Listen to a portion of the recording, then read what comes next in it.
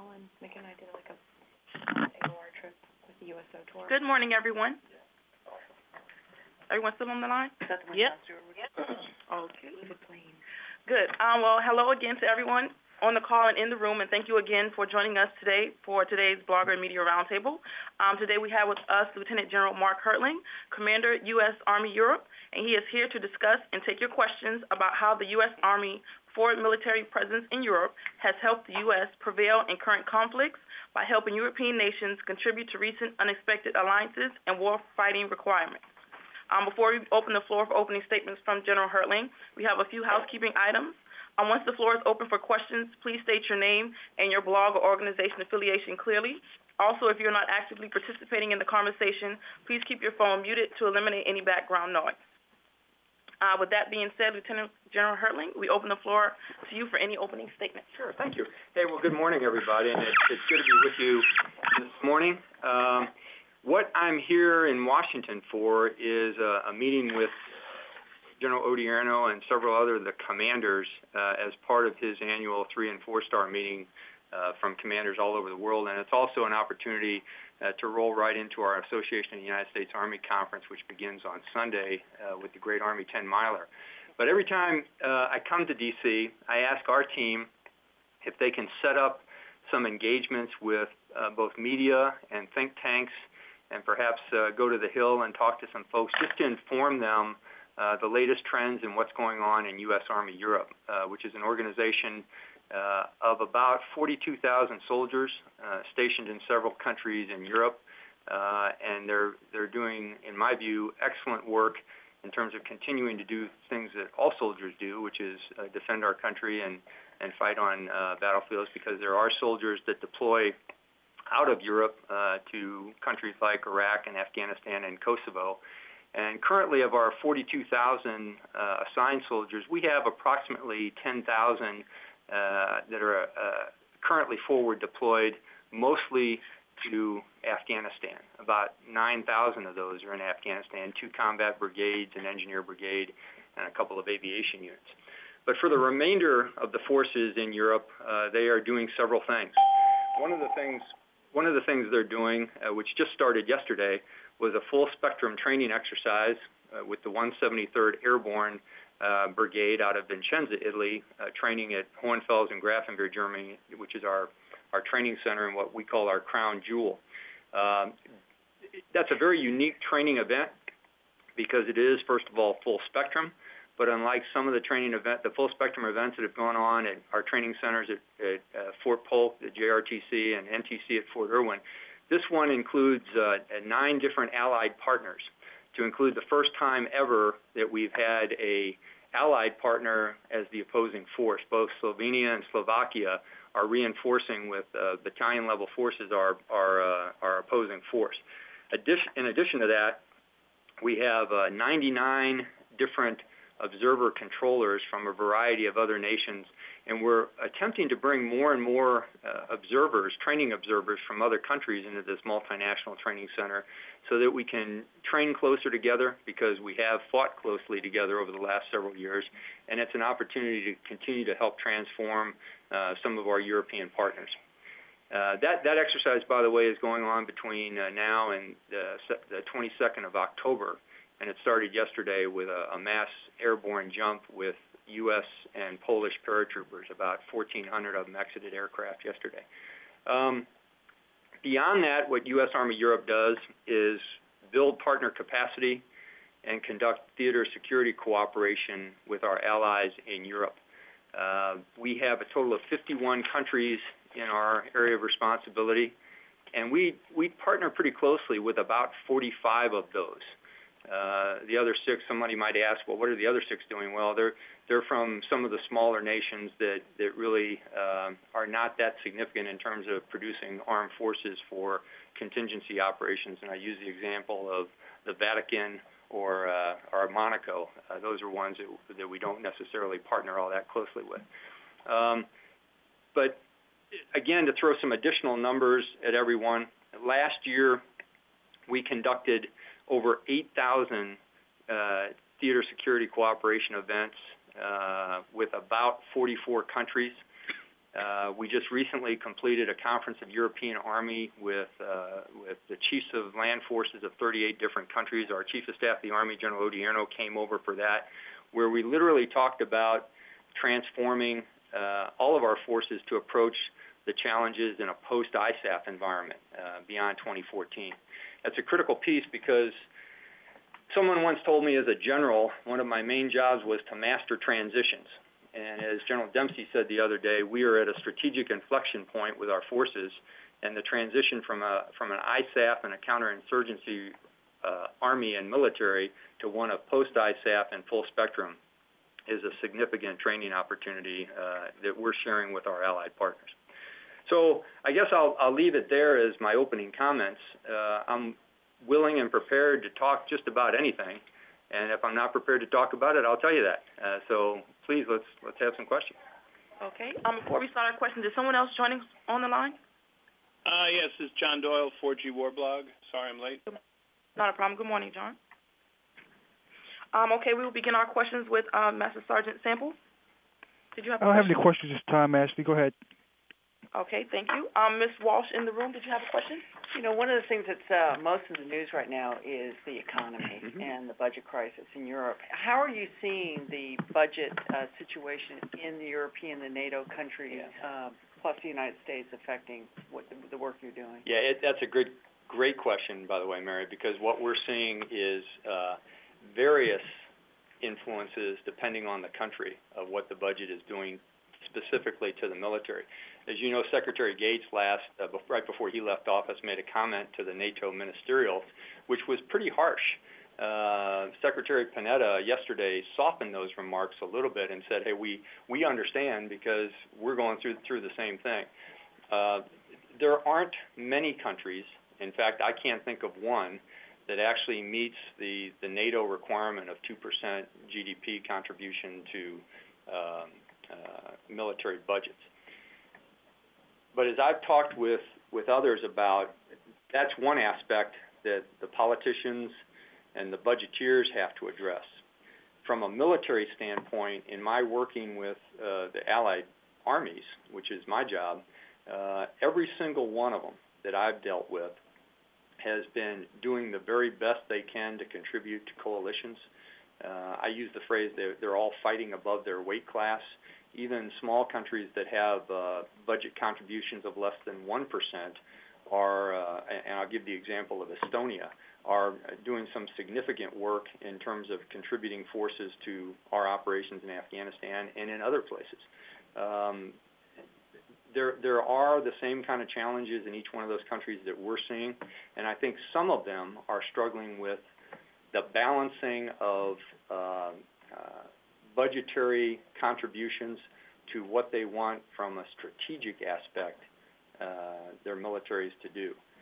And we're helping with some of those things. I mean, I'm actually giving advice to some land force commanders in terms of how do you portray your situation with your ministers, with your chiefs of defenses. So I'm not sure that answers your question very well, but I guess I would finalize the statement by just saying every single country that we're working with in terms of building alliances are having challenges with budgets and getting as much as what they'd like to have within their militaries, as are we. So. Thank you. Mr. Wakis, did you have a question? Yes. General, in your opening statement, you had mentioned how the U.S. Army Europe has obviously made significant contributions to Afghanistan. But now that a tentative drawdown, at least, has been announced, what exactly do you feel that your role is going to be there in the next couple of years? Do you expect that it will be reduced, or are you going to continue to provide support and personnel at the same levels as you have, say, in 2010, 2011? I'm a little bit confused with the question. You mean providing personnel to Afghanistan, or? Yeah, because, I mean, according to your fact sheet on your website, in 2010, there were probably about 18,000 soldiers that came through there that went to Afghanistan. Is that going to stay the same, or are those levels going to drop off as they draw down? No. Again, I'm a little bit confused. If you can clarify, are you talking about U.S. soldiers or Allied soldiers? U.S. soldiers. Yeah. Well, right now we have about, as I said in the opening statements, about between 10 and 11,000. But that's just part of the deployment cycle, what we call the R4 Gen cycle, the Army Force Generation cycle of the United States Army. Within the next 2 years, we will spike, and I don't want to give too much information because it's classified, we will spike at a little bit more than 14 or 15,000 because of various brigades going back, various units going back to Afghanistan. So that number will spike up a little bit, and then it will come back down. It really, the contributions we've made to Afghanistan of forces out of Europe, a forward deployed force deploying again, has ranged anywhere between 10, 15, and 20% of our total force in Europe. I hope I didn't confuse you with those numbers. No, not at all. But it really just depends on which units the Army asks us to provide for the fight in either Iraq or Afghanistan or Kosovo too. That's the other part I'd like to include in there, or for that matter, any other contingency. I hope that answered your question. Yeah, oh, absolutely, yes. Okay. All right. Mr. Kissinger, did you have a question? I did. Thank you. General, thank you for taking your time this morning to talk to us.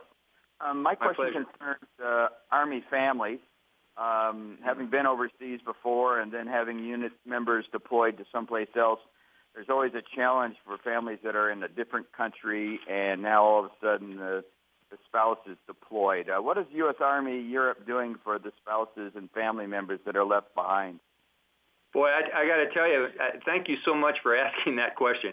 I have never been asked that question before, and I'm happy to answer it. Again, with about 10,000 soldiers deployed, we have about, I would guess, 7,000 spouses and multiple family members remaining in Europe. We do our very best in a very challenging situation because, as you might imagine, for a spouse in Europe, you know, it's difficult for them to turn to grandparents or aunts or uncles or even sometimes babysitters to give them a little bit of relief with their children while their spouse soldier is deployed. But I think we have certainly bought into the Army Family Covenant in Europe. I would suggest to you that because our communities are usually very closed in Europe and that many people live on the installations, the casernes, there's a feeling of additional family in the units. But I'll just add a couple of other things. My wife, Sue, the deputy commander's wife, Nancy Boozer, and the sergeant major's wife, Marissa Capel, have recently started something called a community ride, where they literally are going about once a week to different communities that have both deployed and non-deployed soldiers and trying to make a better connection with families and spouses just to see what their concerns are. We used to conduct with the spouses monthly VTCs to talk about issues and concerns, and we quickly found out that in the age of social media that VTCs weren't as popular as just generating a Facebook page. So we've now generated a senior spouse Facebook page in Europe, and we're using that to connect, and so far that's proven highly successful. But I got to tell you, I actually think, and I've been deployed all over the world, I have deployed 3 times out of Europe to combat, and my personal feeling is the sense of family for soldiers in Europe, knowing that their families are taken care of back there, is pretty significant. I mean, they really feel that they are a community within a community. And I'd even go one step further and say in our Italian and German communities, where most of our combat soldiers come from, there is some phenomenal links between the local population, the host nation, and our soldiers' families. My last deployment was in 2007 and 8 when I was the commander of 1st Armored Division out of Wiesbaden, Germany. And what I would suggest to you is the mayor of Wiesbaden, Dr. Mueller, and the land managers of Hesse and Baden-Württemberg were phenomenal to our families, offering them free park tickets and concerts and picnics, and there really is an increasing closeness between the host nation and the families. But thanks for asking that question. I don't know if I've given you enough information on that. No, that's great. Thank you very much, and I appreciate hearing from the host nation. Yeah, I can't emphasize that enough. What we receive from the host nation is pretty significant. They really understand what our families are going through, and they watch over them quite well. It really is somewhat touching and emotional to see it. And plus, we get the advantage when our soldiers come home from deployments. You know, back in the States at Fort Bragg or Fort Campbell, you might have all the American families there welcome them as they come in. You would not believe the number of host nation families that also come to our welcome home ceremonies. And if I could, I'd just give you a vignette, too. We had a memorial service, I guess it was about 3 weeks ago, for 3 of our soldiers that were killed in an auto accident, believe it or not. And this was in the town of Ansbach. And, you know, as a commander and you hear your soldiers are killed in an accident, you certainly become emotional about it, and you say, hey, what happened, what went wrong? Well, as it turned out, this accident was actually, well, I won't go into the details because of legalities, but it was not these soldiers' fault. They were not drinking, they were not doing something they shouldn't have been doing, but in fact what they were doing was coming from the home of a German national that they had befriended a few weeks before because they had helped him change the tire on the side of a road. And this family had become very close with these 3 young soldiers, these 3 19-year-old soldiers, and had kind of taken them into their home. And what was fascinating about the memorial service, where there were about 1,000 U.S. soldiers, there was also probably about 200 Germans from the local community attending that service. And it was really quite an emotional and touching event. But it just shows the closeness between the communities and the soldiers and families that live there. Well, thank you very much, General. Ms. Harris, did you have a question? Yes, I did. General Gail Harris from the Foreign Policy Association. And hi, Gail. Thank you, sir. Hello, and again, thank you for taking the time to talk to us. My question is in the form of a concern, and it goes to what's going to happen in the post-ISAF period. As you're aware more than I am, that after each major conflict winds down, World War II, Vietnam, Cold War, the first Iraqi war, we cut our budget. The defense budget gets cut. The concern that I have in light of our own domestic financial problems is I believe the cuts should be based on smart decisions made by the warfighter and the best estimate you can give of what the post-ISAF threat will be, which I know is incredibly difficult. And my concern is that the military might be forced to make unwise cuts just because of the depth of the financial crisis. So I was wondering what your thoughts were along those lines. Yeah, interestingly enough, Secretary Panetta used those same words in a speech in Brussels yesterday about the cyclic nature of the U.S. military after wars, of doing exactly what you suggest in terms of cutting forces and cutting budgets. But, you know, I think that's actually part of our history, and it's probably it's a momentum that you can't eliminate. But I guess in my career in the military, I've seen very smart people in both the policy realm and the budget realm and the military and in the people who are developing strategy, and in fact even our members of Congress and the Senate. And I guess I'm very trusting that they will make the right decisions. I'm convinced that when all the facts are put on the table and we determine, as you said, what are the natures of the threats, and they are certainly out there in a globalized world. In fact, it's even more significant, I would suggest, than it was in the Cold War. The threat was relatively simple. Now you have transnational issues with drugs and people and criminal activity. You have things like cyber events that are occurring. You have rogue nations and rogue nation leaders and certain things that cause fault lines within the political environment that make this a completely dangerous world. And I'm convinced that in a increasingly globalized world, that I think our smart decision makers will make the right they'll do the right analysis and make the right calls in terms of what kind of military we need but they'll also consider things like the budget situation and the strategy and the threat. So I know there's going to be a lot of debate in the next couple of months on all these things, but I believe that we've got some pretty smart people making those decisions, so I'm just hopeful that they make the right ones. Thank you. Mm-hmm. And Courtney, did you have a question? Yeah, I actually have two, if you don't mind. Sure. First, well, from your opening statement, you said that there were more than 8,000 theater security cooperation events last year. That's calendar year 2010? Right. How does that compare to this year? And then can you give us sort of an idea of what? Yeah, it will be about the same this year. Because of budget considerations, we're seeing how do we do that smarter. And those exercises run anywhere from literally small groups of soldiers training all the way up to JTF headquarters training with us. We bring in, I'll run the gamut for you. Unlike most of our counterpart NCO academies, the sergeant schools in the United States, our NCO Academy at Grafenbeer allows allied nations to send young sergeants. So we've had over the last couple of years about 900 sergeants, young leaders from allied nations attend side by side with our soldiers.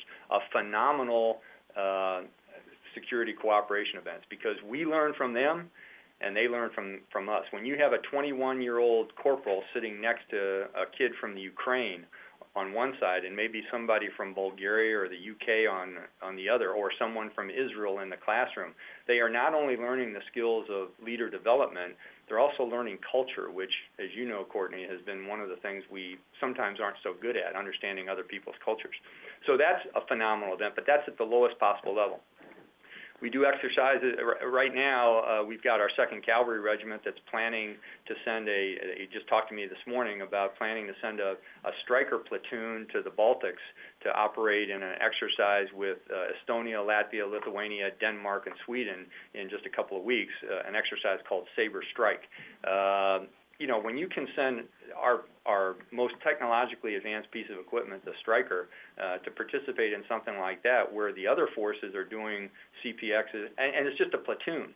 So I'm sending a bunch of diplomats and ACUs up to work with a Baltic nation.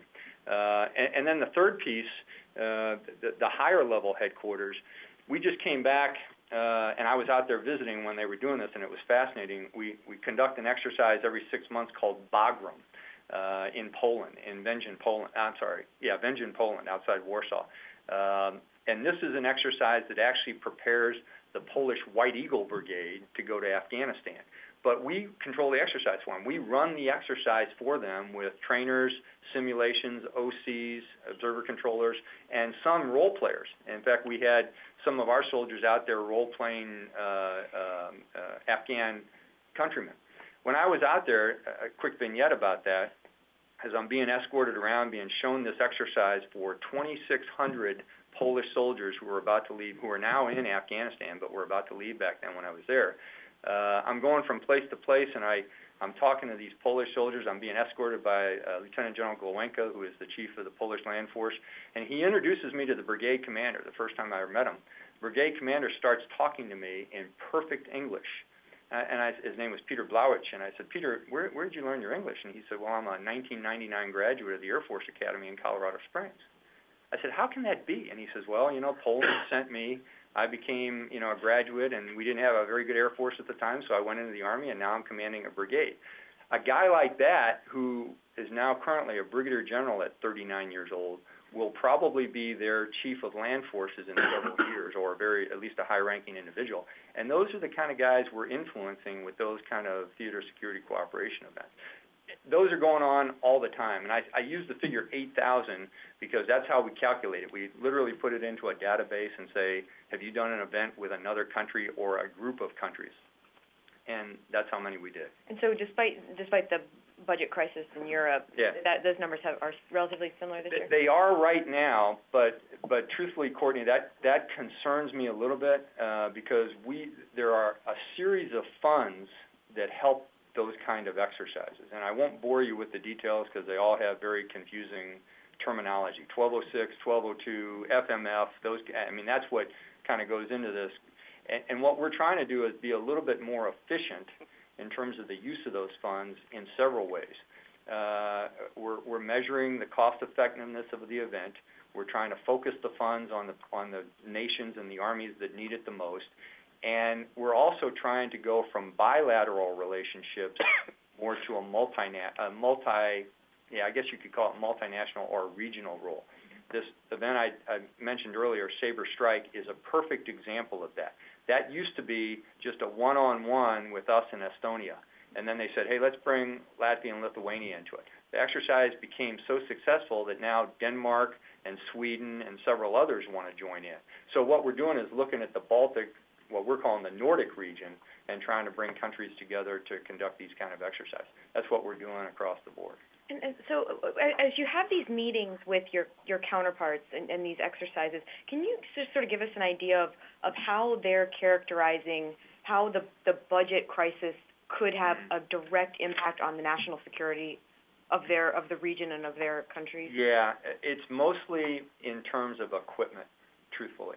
The majority, and I won't say this is generic across the board, but the majority of the partners that I'm talking to are saying they would like to modernize. Because frankly, over the last 10 years, they've been doing counterinsurgency operations, and then they've been doing very good at it. But that's usually an infantry battalion or something like that. I was just talking, I won't say which nation it was, but this land force commander was telling me that his chief of defense has really the alternative of, do I buy more rifles and radios and intelligence equipment for the Army, or do I buy a couple of F-16s for the Air Force?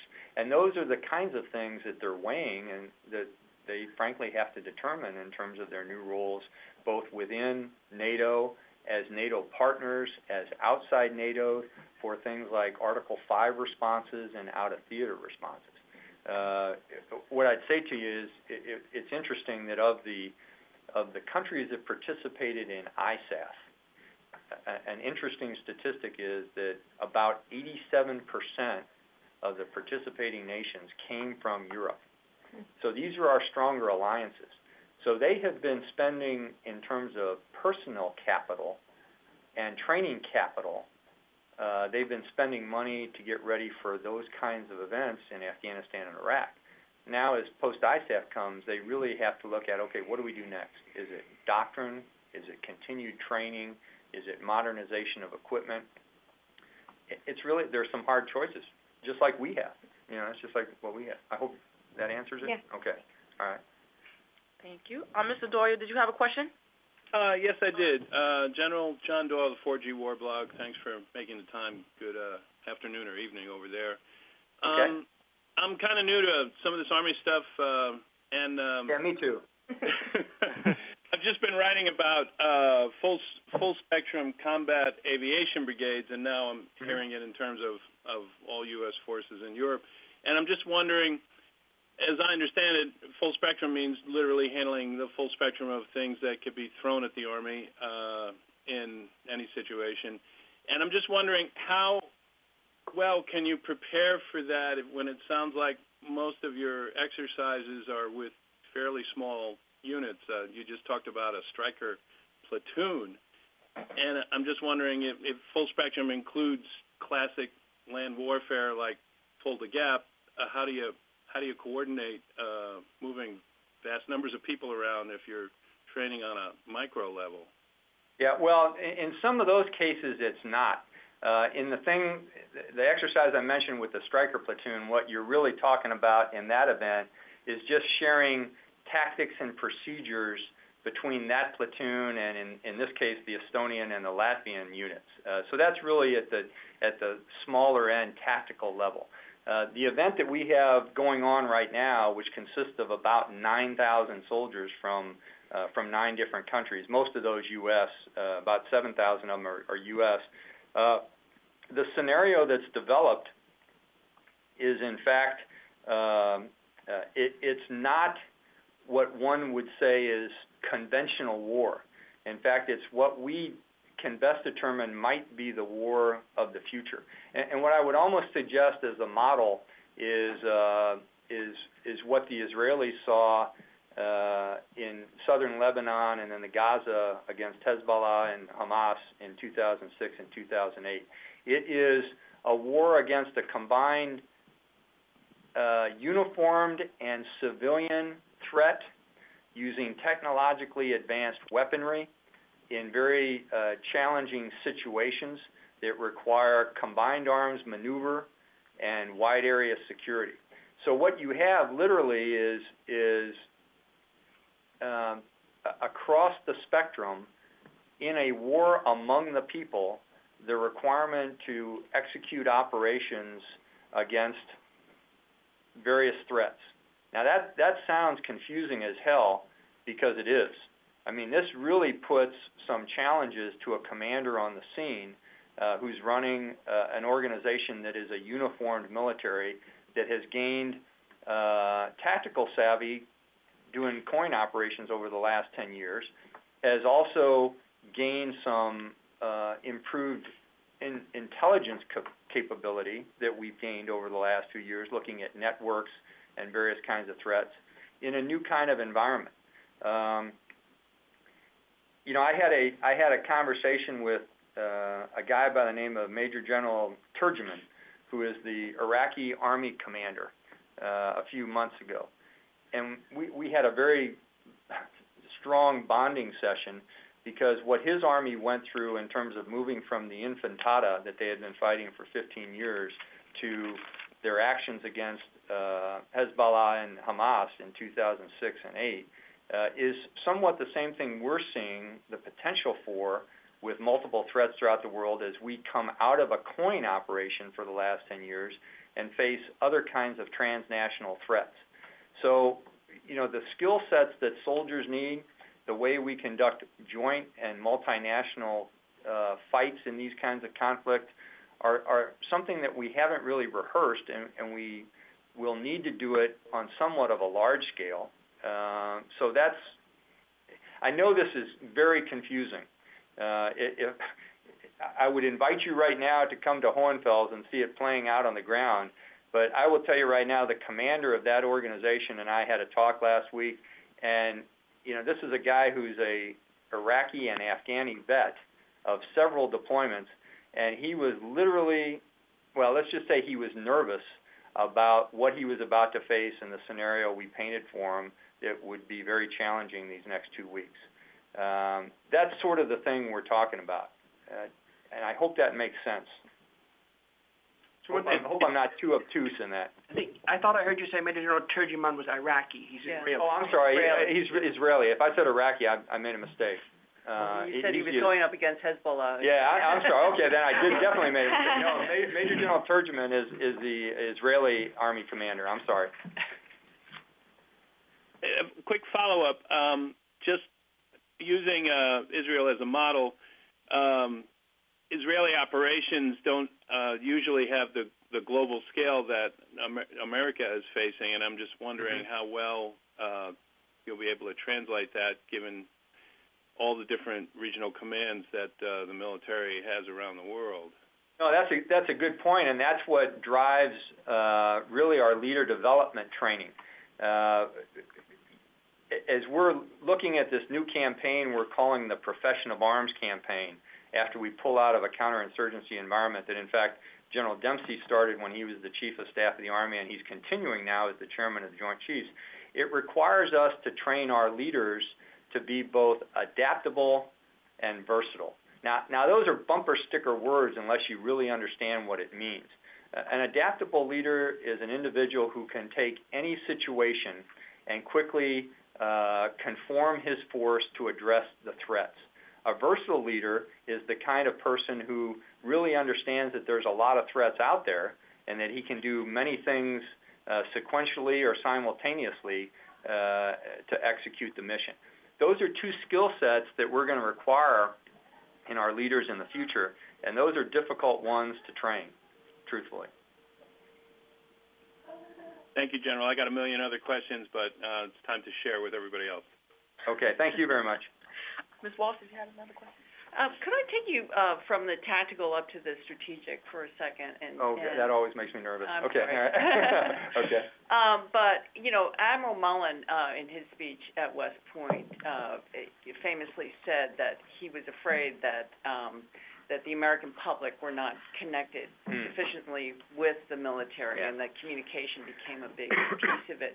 How do you see among the European nations, especially in the time of budget crunch, their connection with their publics and who have to foot the bill for their operations, and how do you see the digital age, the instant communications affecting that?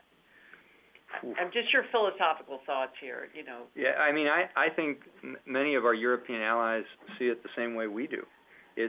And most of the European armies have gone professional in the last couple of years. And what I mean by that is there are very few remaining conscript armies. And they've all found that brings, while it brings a more professional soldier, and you can train them for longer and get them into the profession of arms a little bit better than a conscript, at the same time it does sort of form a wedge between the warrior and the population they are declaring they will defend and support. It is a critical philosophical challenge. It requires continuous engagements with the people you work with, much the reason I'm doing this today. I mean, to inform people exactly what you're doing and how you're doing it. But when you then take the additional constraint of a country that may have a cultural background of, if not secrecy, if less transparency than we would like to believe that we have. And I'll use an example. Bulgaria. Kelly Sloser and I were in Bulgaria a few weeks ago I was signing a training agreement with the Bulgarian Land Force Commander, Major General Stefan Vasiliev. And afterwards, we wanted to do a press conference saying, hey, we had done this. You know, we're complete. We're going to have training events. We're working between the Bulgarians and, in some cases, Romanians, Croatians. His immediate reaction was, you want to do what? And we said, well, we want to have a press conference and announce this and kind of, you know, publicize this to the people that the Bulgarian army is moving forward and you're doing all these great things. He goes, well, I mean, his initial response was not real enthusiastic.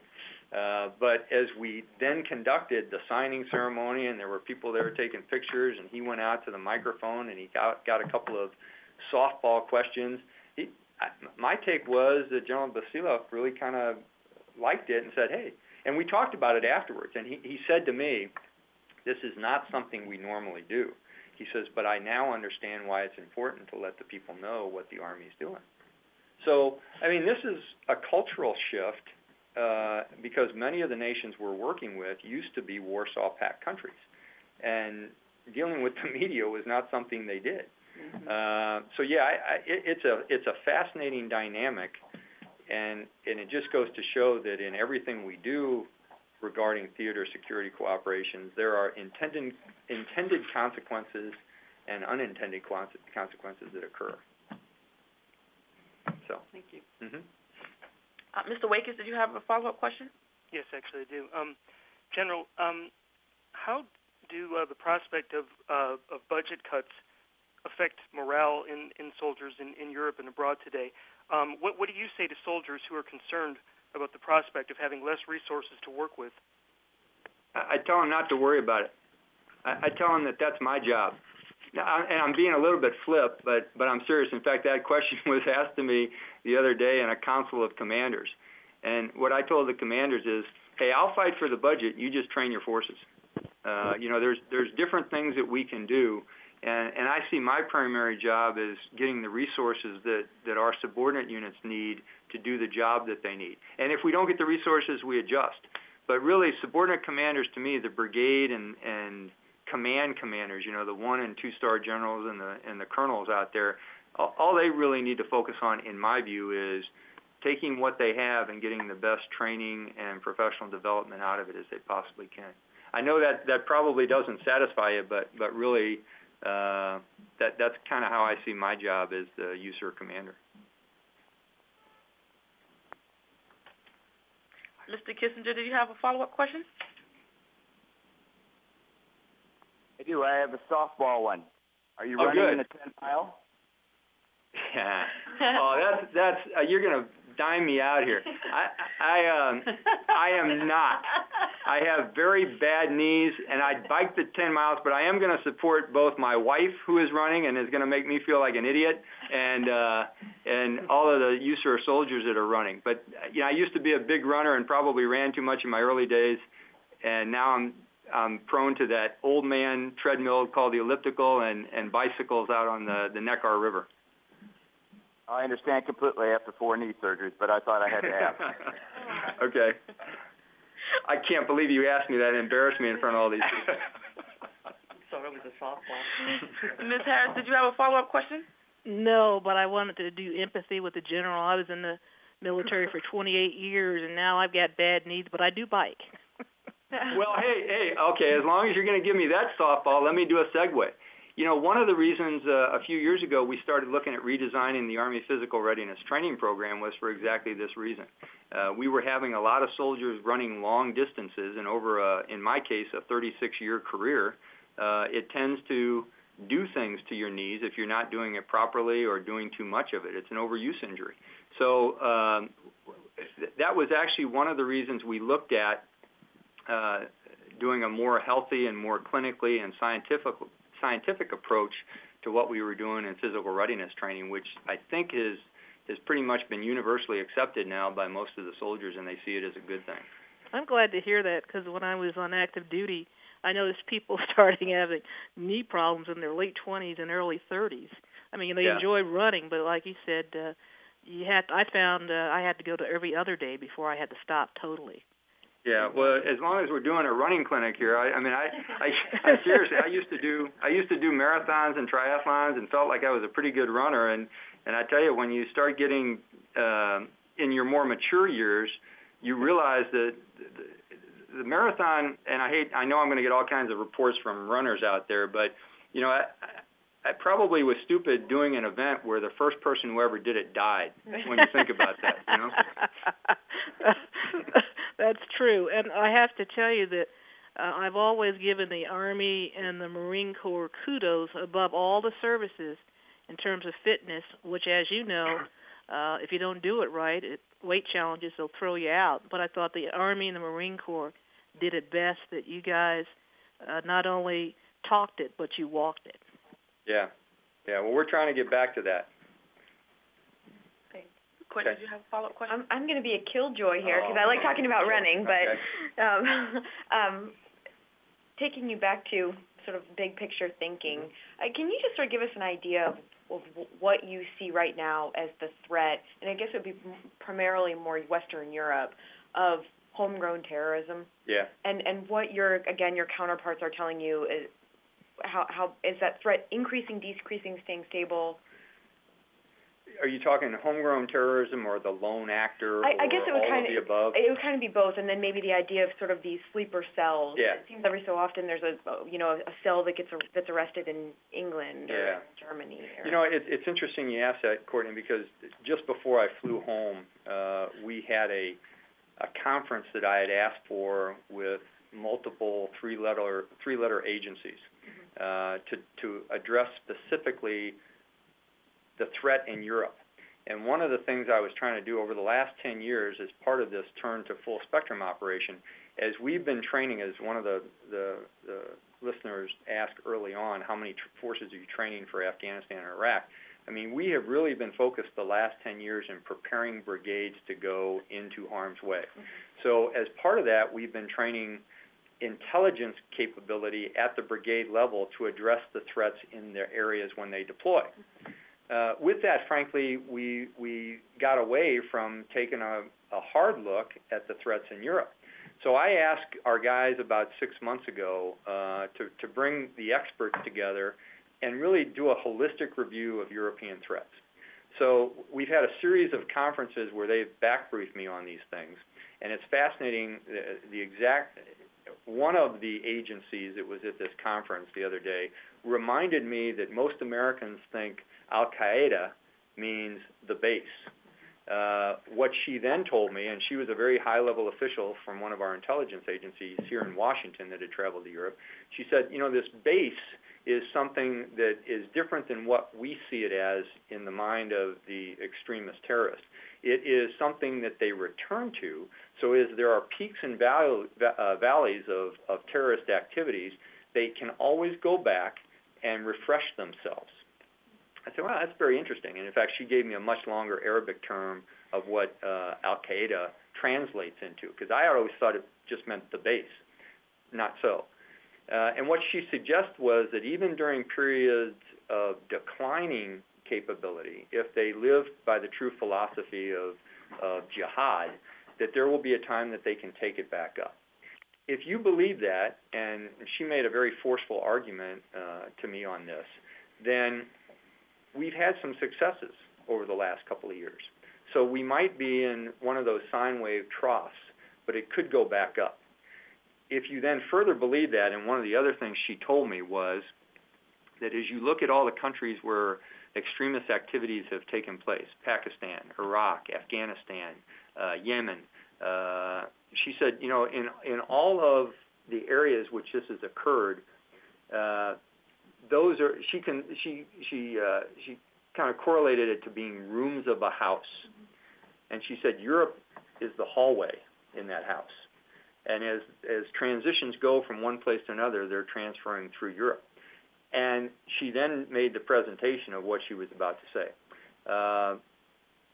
We've had an increase in drug trafficking and transnational terrorism transiting through Europe, and we track that as within our military intelligence battalion, and we also work very closely with our European partners on this. That's the fascinating piece.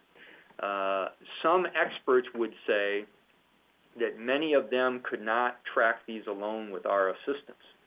So I think we are paying a significant contributory price of helping our partners in Europe track the kind of transnational events that are associated with either running weapons, running drugs, running humans.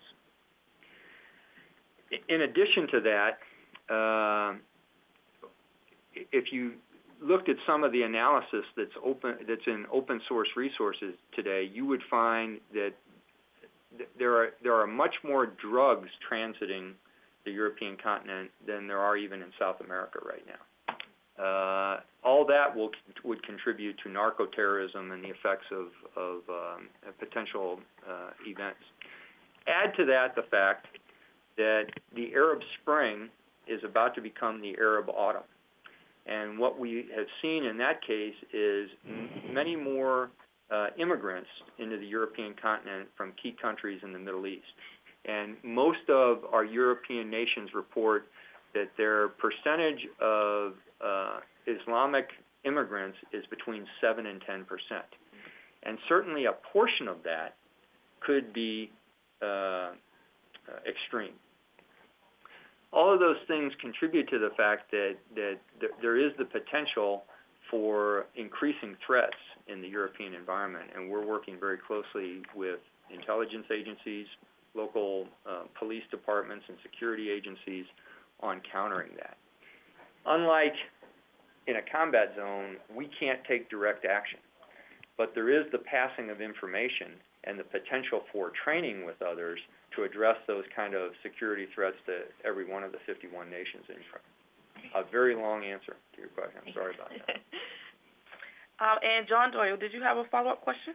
Yes, I did. To circle back to everybody's needs, I was just at Fort Leavenworth last week and turned out at ODark 30 to watch the recruits do PT, and was surprised to see a company come in and then 14 members of the company were either on crutches or wearing casts of one form or another. And it was also explained to us that PT now, there's a lot of focus on building up the recruits' core because America's youth is not as physically active as it used to be. So I'm just wondering if basic combat training is focusing on bringing people, up to snuff from a different era. Are the troops getting enough training throughout their time to do the job they need to do. And, you know, we see constantly the extreme weather, the extreme conditions in places like Afghanistan.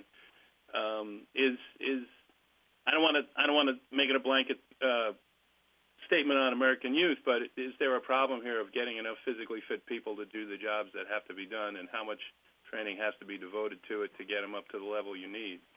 Yeah, and what I would suggest to you, you're going to have me channel my previous job as the initial military training deputy commanding general, because this was, in fact, in my 2 years from 2009 to 2011, before I took command of USER, this was one of the biggest challenges we addressed. And you said Fort Leavenworth, but I'm assuming you meant Fort Leonard Wood. I'm sorry, Fort Leonard Wood. I was at both the same week. Yeah, and what I would suggest is you saw an example of exactly some of the things we were addressing. And in fact, even I was even honored to tell the First Lady about the effects of obesity, lack of physical activity in schools prior to joining the military, and some of the things that were affecting those we were recruiting to come into the military. And there's all kinds of stuff on the web on this if you want to Google that. But we, in fact, completely revamped the entire physical readiness program. We also revamped the nutrition program within basic training. And, in fact, in U.S. Army Europe, we're continuing that from the individual soldier level to the unit level in terms of trying to get better nutrition and better food in order to fuel the tactical athlete as opposed to just feeding soldiers. It's kind of a fascinating scientific study on the youth of America, the amount of injuries that we were seeing in basic training doing simple things, and the fact that we have a nation that for the most part does not have physical education in elementary or high school, and what it's doing to them as they get to the point of being post-pubescent. Yeah, that's something that we're addressing, and you probably did see quite a few people on crutches, but truthfully, we were monitoring that very closely, and what you would have seen had you been there 2 years ago is probably an exponentially greater number of people on crutches because we weren't paying attention to it, and we had a bunch of really hard drill sergeants who said, hey, we can take these guys and break them down so they can be in better shape. But in fact, what we were doing was taking these members of the millennial generation and breaking them down to the point of actually breaking them apart with multiple stress fractures and injuries. So we as an Army did take a more scientific approach to this starting about 2 years ago, and my replacement in initial military training, Major General Rich Longo, is continuing that trend as we develop, as we continue to expand and deploy the new physical readiness program to include new physical training tests. Is the same situation true among our European allies, especially the more prosperous countries? Yes, absolutely. In fact, in my discussions with several of the more prosperous land force commanders, they are seeing exactly the same thing as a direct result. Even though there is more physical activity in nations in Europe, there seems to be more outdoor activity. There is a tendency to trend toward computer games and higher technology as opposed to playing. And some of our Europeans don't understand it either, much like some of our older people here in the United States do. The inclusion of fast foods into the European market is something that is unfortunate that we have contributed to the scene in Europe because mostly they eat pretty well in most European countries, with the exception of where I live in Germany, where there's a lot of meat and sauces and good canoodles. But what I tell you is the opening of a lot of fast food restaurants and the obesity and overweight trend is beginning to now occur in Europe just like it has in the United States. Thank you, General. Mm-hmm. Thank you. Unfortunately, that's all the time we have for questions. We now turn the floor back over to Lieutenant General Hertling for any closing remarks, sir. Well, hey, I got to tell you, thank you all for some very good questions. This was very stimulating early on a Thursday morning, and I appreciate all the interest in what we're doing, not only in Europe, but there were also some very good questions about the U.S. Army and the military in general. So thank you all for participating. And for those of you with bad knees, hit a swimming pool for a change or something, okay? All right. Thank you all very much. Thank you, sir. Before we end today, as General Hertling mentioned earlier, we would like to invite those of you in the National Capital Region to join us next week for the annual United States Army AUSA meeting to learn more about what the Army is doing across the globe. If you're unable to attend, we invite you to visit www.army.mil/professional to watch many of the panels, family forums, and press conference with our Army senior leaders live, or follow the hashtag on Twitter at #AUSA2011 to get updates throughout the week. Thank you again, General Hertling, and everyone for participating, and this ends our roundtable. Very nicely done. Thank you. Okay. Thanks very much.